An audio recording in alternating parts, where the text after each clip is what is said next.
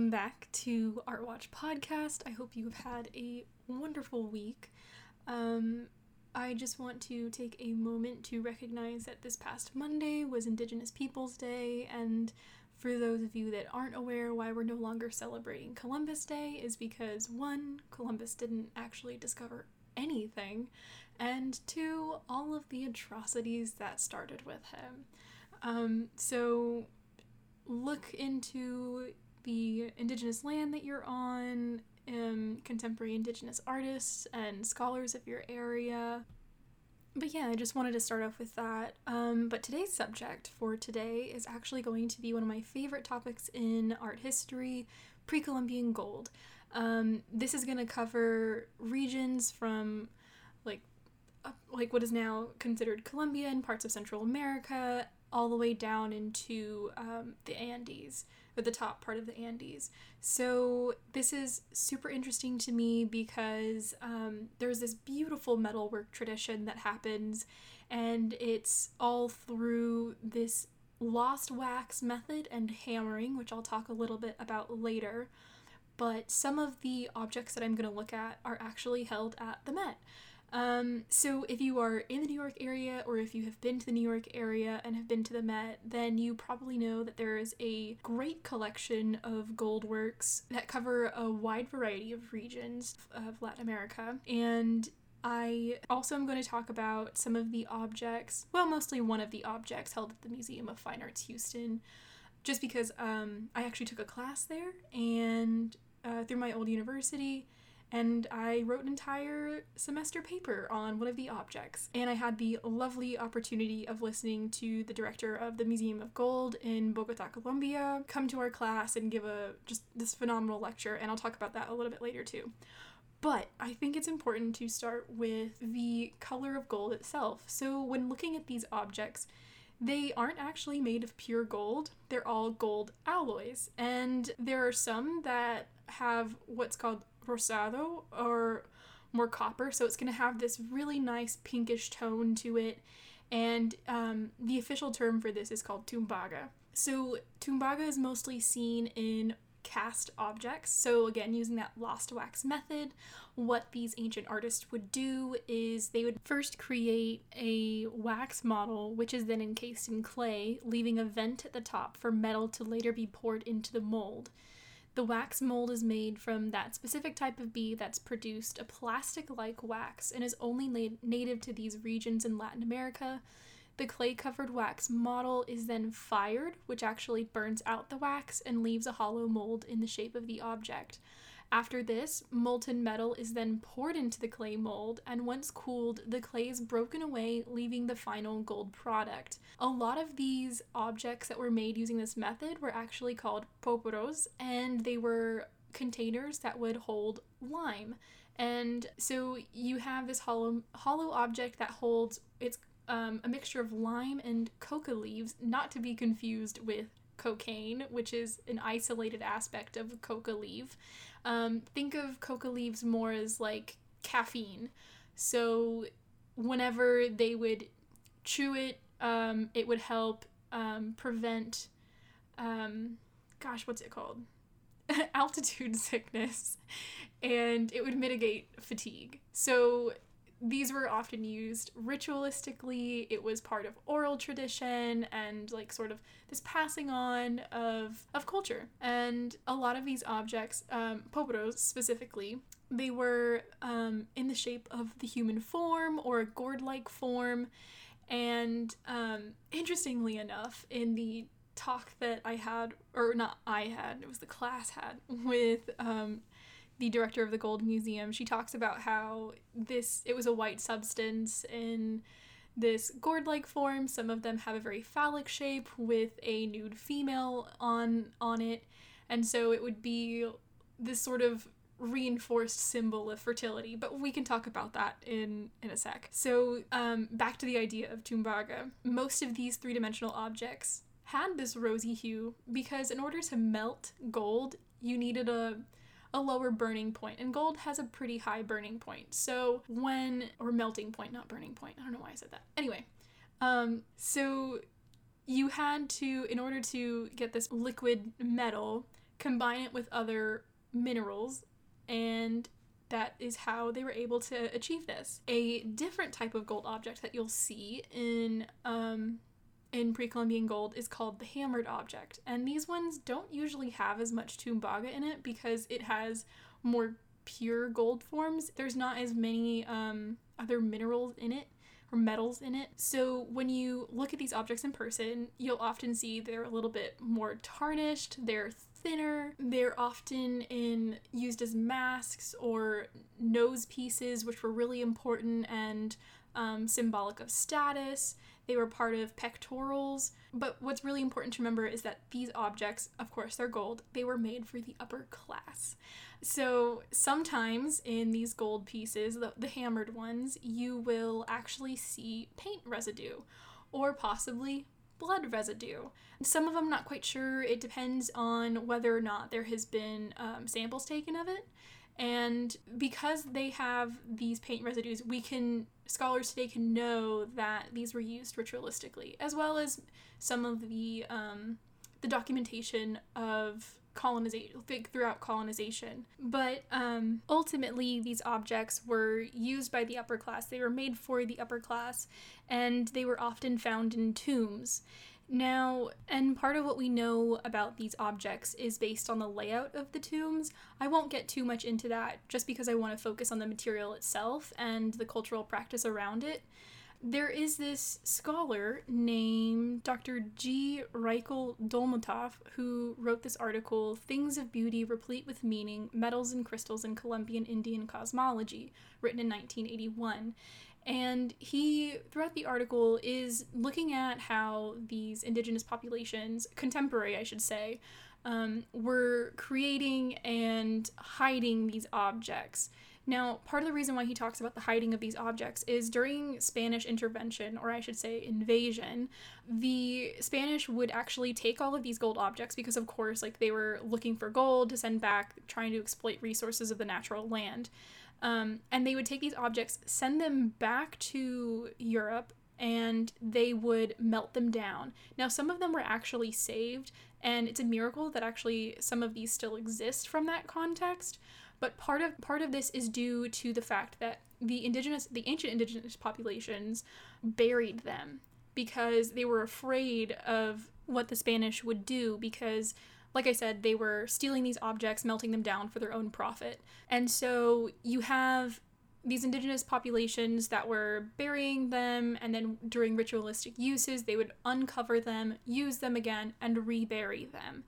Now, his article is ultimately an attempt to reconstruct the analysis of these geographical regions and stylistic cultural similarities between past and present populations, but he doesn't give agency to the fact that there was an introduction of new materials, and it also doesn't take into account that when the ancient civilizations were living and practicing at the time of Spanish conquest, there were hundreds of years between then and when he was looking at the contemporary indigenous populations. So the notion is problematic because it assumes that these people were not capable of change without the introduction of Western ideals, and additionally, it doesn't take into account the introduction of European practice and how this may have impacted the various styles.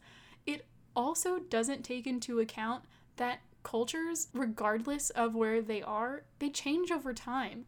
Look at language, for example. We don't speak the same way or write the same way as we did in like the 1500s. So culture is constantly changing, and to assume that these contemporary indigenous populations know everything about their ancestors when almost all of the records themselves were destroyed because of the Spanish, it doesn't really make sense. And while Dolmatov's article proposes some interesting entry points to understanding past cultures, it's overly assertive that modern indigenous populations know everything about their ancestors. I mean, look inside. Like, do you know everything about, like, your great-great-great-great-great-grandparents? Do you even know where they're from? I mean, these are things we have to consider. Whereas, in contrast, finally getting to that lecture with Dr. Uribe, she proposes these different ways of interacting with contemporary indigenous populations. So for those that aren't familiar with the Museo de Oro in Bogota, Colombia, it's actually part of the federal government. So during the mid to late 20th century, laws were actually put in place because you had looters from all around the world going into these ancient sites, digging up gold objects, and selling them on the black market. And Colombia put in place these laws that basically said anything that is discovered after, I think it was like maybe 1970, I'm not quite sure, that it was then, like, those objects then became property of the Colombian government, and they went into the Federal Gold Reserve or Bank Reserve. I'm not quite sure. I have to double check that. But Dr. Uribe is the director of the Gold Museum, and she, in her lecture, detailed the many steps the Museo de Oro has taken to create a working relationship with indigenous cultures in order to document and preserve the history of these populations of Colombia. Now, I'm going to start referring to my notes, and just a quick sort of, I guess, note is that when we had this lecture, she was speaking in Spanish, and we had two wonderful graduate students, Anna and Hector. Shout out to you guys if you're listening, and they were actually real-time translating this discussion. So my notes may be a little off, and I don't want to put words in her mouth because she is one of the most important figures in Colombian gold history and museum work, really. So she talks about how the Museo del Oro is a financial institution like the Bank of the United States. It belongs to the it belongs to the cultural division, and located in the central of Bogota. It's the most visited museum in the country that has a great diversity of visitors, and it's a symbol of national pride because it expands the history of Colombian art, which is beautiful. So it's the most important gold collection in the world of pre-Columbian gold works. Makes sense. And they have objects ranging from also neighboring countries and clothing from pre-Columbian and pre-Columbian works. Note to all of you young scholars out there, make sure your handwriting is legible even when you're taking notes quickly. So she talks about in her lecture how they are working mostly with the younger generations of in current indigenous populations, because there is still, with the older generations, a sort of skepticism when working with the government. And again, this goes back to the trauma of Spanish conquest, where all of their objects were stolen, melted down for the profit of the Spanish kingdom, and there's just this loss of culture. I mean, just imagine thousands or hundreds of thousands of years of works just gone in the matter of like maybe 50 years. That's the severity of this. And so now, whether or not, like, I mean, of course, like, I'm not from Colombia. I don't want to, like, speak to the Colombian experience as both as a scholar, as a citizen, or as an indigenous person. So if I get something wrong, I do apologize. But she talks about how these indigenous people are still scared to talk about the production of their works because they don't want the government to intervene, and they don't want their culture to be lost and destroyed again. So there's still this huge trauma, and I think it's really important as scholars today that we do our best to fix these wrongdoings and to at least bridge the gap from the past. I don't really know what the solution to that problem is, other than being respectful and trying to check our own subjectivity. But yeah, another way that they're trying to study and preserve these objects is through conservation and chemical analyses of the objects themselves to better understand the alloys and what metals were going into the production.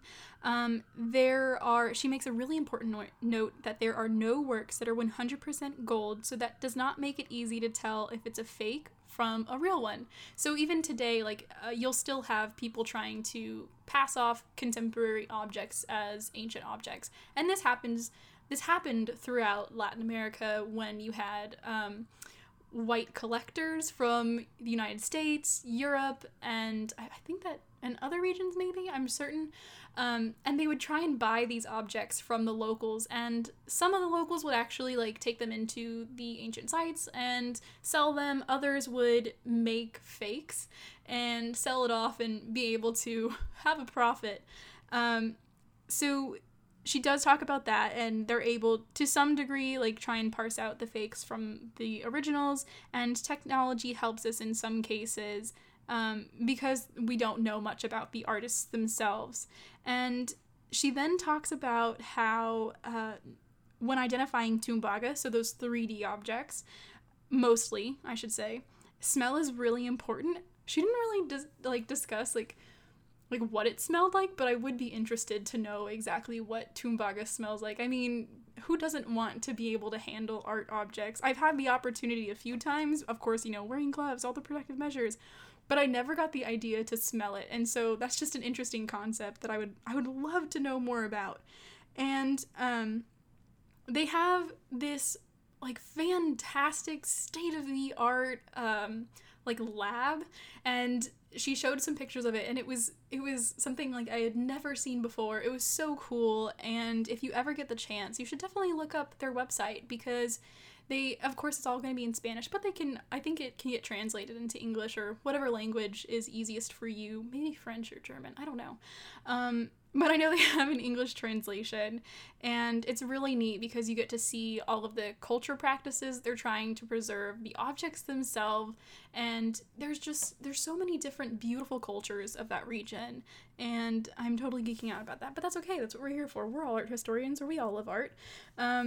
So now I want to talk a little bit about the poporo itself. So the poporo is a three-dimensional object. It would hold lime, powder, cocoa powder, sort of a mix, and you had this it's not a stick, but the only thing I can think of is a stick. It's like a poker. So you would stick that, and it's also a stopper, and you would put that in the object, and then you would pull out whatever you needed, and it would be used ritually, daily, that sort of thing. But she made a really interesting note in her lecture, in that some of these objects that were found in burial sites actually had bone fragment in it. So if anybody's interested, you should definitely check out the difference between them. I personally don't know what quantifies a poporo that would hold bone fragment and powder versus what would hold lime, but that would be something super interesting, and if anybody else out there knows something about it, I would love to talk to you.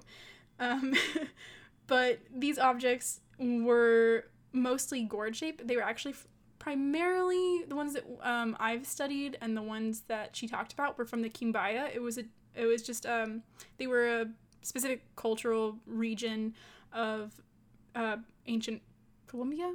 Yeah. And, the reason why I question that is it actually stretches down a little bit further, and parts of other present-day countries. And a lot of their objects, a way to tell a Quimbaya from, a Nariño or another, Muisca, I think I said that right, is that the Quimbaya focuses a lot on the gourd form, and this gourd form as symbolic of fertility and the female figure, she notes, which is super interesting because on a lot of them, they're either in the shape of the female figure, or they're in, like I said earlier, they're in a phallic shape, and in some cases, it combines both the phallic shape and the nude female. Each one is different. That's the beautiful thing about all of these cast objects throughout the ancient Colombian region, is that because all of these casts had to be destroyed in the making, every single object is different. Now, they'll have similarities because, like any culture, you have similar cultural practices that will sort of give scholars an idea of the region that these objects were made, but ultimately, every single one is unique, and How cool is that? But yeah, so she talks about how the squash as a woman, and of course, like, since these are objects that resembled fertility, or they're presumed to have resembled fertility practices, there is a significance in the fact that the powder that comes out of it is white. And so it's like related to bodily fluids. Don't really want to go any more than that. But yeah, so it's like this sort of cyclical nature. And then the fact that some of these had bone in them, so it in itself, maybe it becomes the cyclical nature of life. It's thought that many of these poporos would have been held at the waist or perhaps on like a staff. It depends on the individual object itself. Like I said, they're all different. And these differ greatly from the hammered objects. I'm going to go back a bit. And the hammered objects were either used on the body themselves. Specifically, you can see this in the nose pieces that would often cover the mouth. So the breath was super important. And when these rulers would talk, the gold like leaf, I want to say, it would like make a tinkling noise. And sound was really important. It was the breath of life. And this is something that's actually important in a lot of pre-Columbian traditions, even in Mesoamerica. So in Mesoamerica, a common thing on the Aztec codices is you'll see like this, it almost looks like a speech bubble or like a little wind. It's I think it's called the ecodal. I probably butchered that. It's been a while since I've looked at it. But yeah, so like there was this bodily importance to all of these objects. And again, some of them are ritual, some of them were placed in tombs, and that's really the most of what we know. There's a lot of wonderful scholars out there that are talking about these, and if you are interested, the Met actually has a digital version of the Jan Michelson collection, I think it is. Let me double check. Sorry, it's the Jan Mitchell collection, but it has essays from a variety of different scholars that are talking about these objects from many different regions, and yeah, it's just super fascinating. I personally love the little frog pendants just because I love frogs. They're so cute. But yeah, so if you get a chance, check it out. If your local museum has a gold collection, and if it also has a library, I'm certain those librarians would love to talk to you. Granted, of course, right now it might be difficult because of COVID. But yeah, if you have access to a collection, always reach out to your archivists, librarians, sometimes even the curator if the museum is a bit smaller. Maybe they're not as busy. I don't really know. But from what I've learned in the past, chances are these people are going to be very excited that somebody is researching something from the collection, and they'll provide you with as many materials as they can. Now, some objects have more research than others, but that's really just, it's a luck of the draw, and you could probably talk about more as to why some objects don't and some objects do, but that's another conversation. So I think I'll go ahead and kind of close up the general discussion right there. I know it was a little bit back and forth, and I'll do my best to be a bit more organized in the future. I'm still getting over just being excited to talk to people about art. But I wanted to answer a question that was posed to me by one of my friends and colleagues, Hector, who actually helped translate that wonderful conversation with Dr. Uribe. And he said he was interested or curious about my association with Mexico and how or why that shapes my scholarship, why I relate more to my Mexican experience, and at what level. Was this always the case? Sorry, it cut out for a second. And if not, when, how did it change? So personally for me, whenever I was growing up in Southern California, I never really noticed my skin color. I mean, I was really tan as a kid, not so much anymore, but I'll get to that in a second. And I mean, I was around my family all the time, you know, fairly darker skinned Mexican family. And there was, I don't know, like this sort of, like I didn't really really notice it. And then when we moved to Texas, I would often get this comment, because I was a huge nerd. I mean, I still am, but I would often get this comment, wow, you're really smart for a Mexican. And it was emphasis on really and Mexican. And it was things like this that over time, I kind of just didn't want to associate myself with that. And another part of this was because I had Mexican friends, and they would also tell me, you're not really Mexican because your mom is white. And therefore you're just white. Like, you're not really Mexican. And so I got to this point where really, I think it was like middle school, like 8th grade, where I just decided I didn't want to be Mexican anymore. I did not want to have dark skin, and I literally hid from the sun for like 8 years. And so I basically like completely changed my physical appearance because of these microaggressions. And it wasn't until I got to college, specifically my very first art history class at the University of Houston with my thesis director, Dr. Kuntz, where I started to get interested in pre-Columbian culture. I mean, the first class I took with him was pre-Columbian culture of Mesoamerica, right? And so that mostly encompasses Mexico. At least we focused mainly on like the regions that were in Mexico. And it kind of got me thinking about, okay, well, I know I want to go to grad school. Well, what do I want to study? Because I was also looking at doing, it's called a senior honors thesis, because I wanted to graduate early. And so I remember sitting in the office with one of the advisors and trying to figure out my plan. And she sees Dr. Kuntz walk by, and she says, hey, Dr. Kuntz, can you come over here? The student has a question about honors thesis. And he asked what I was interested in, and I said, I'm either interested in Mexican art or feminist art. And he said, why not both?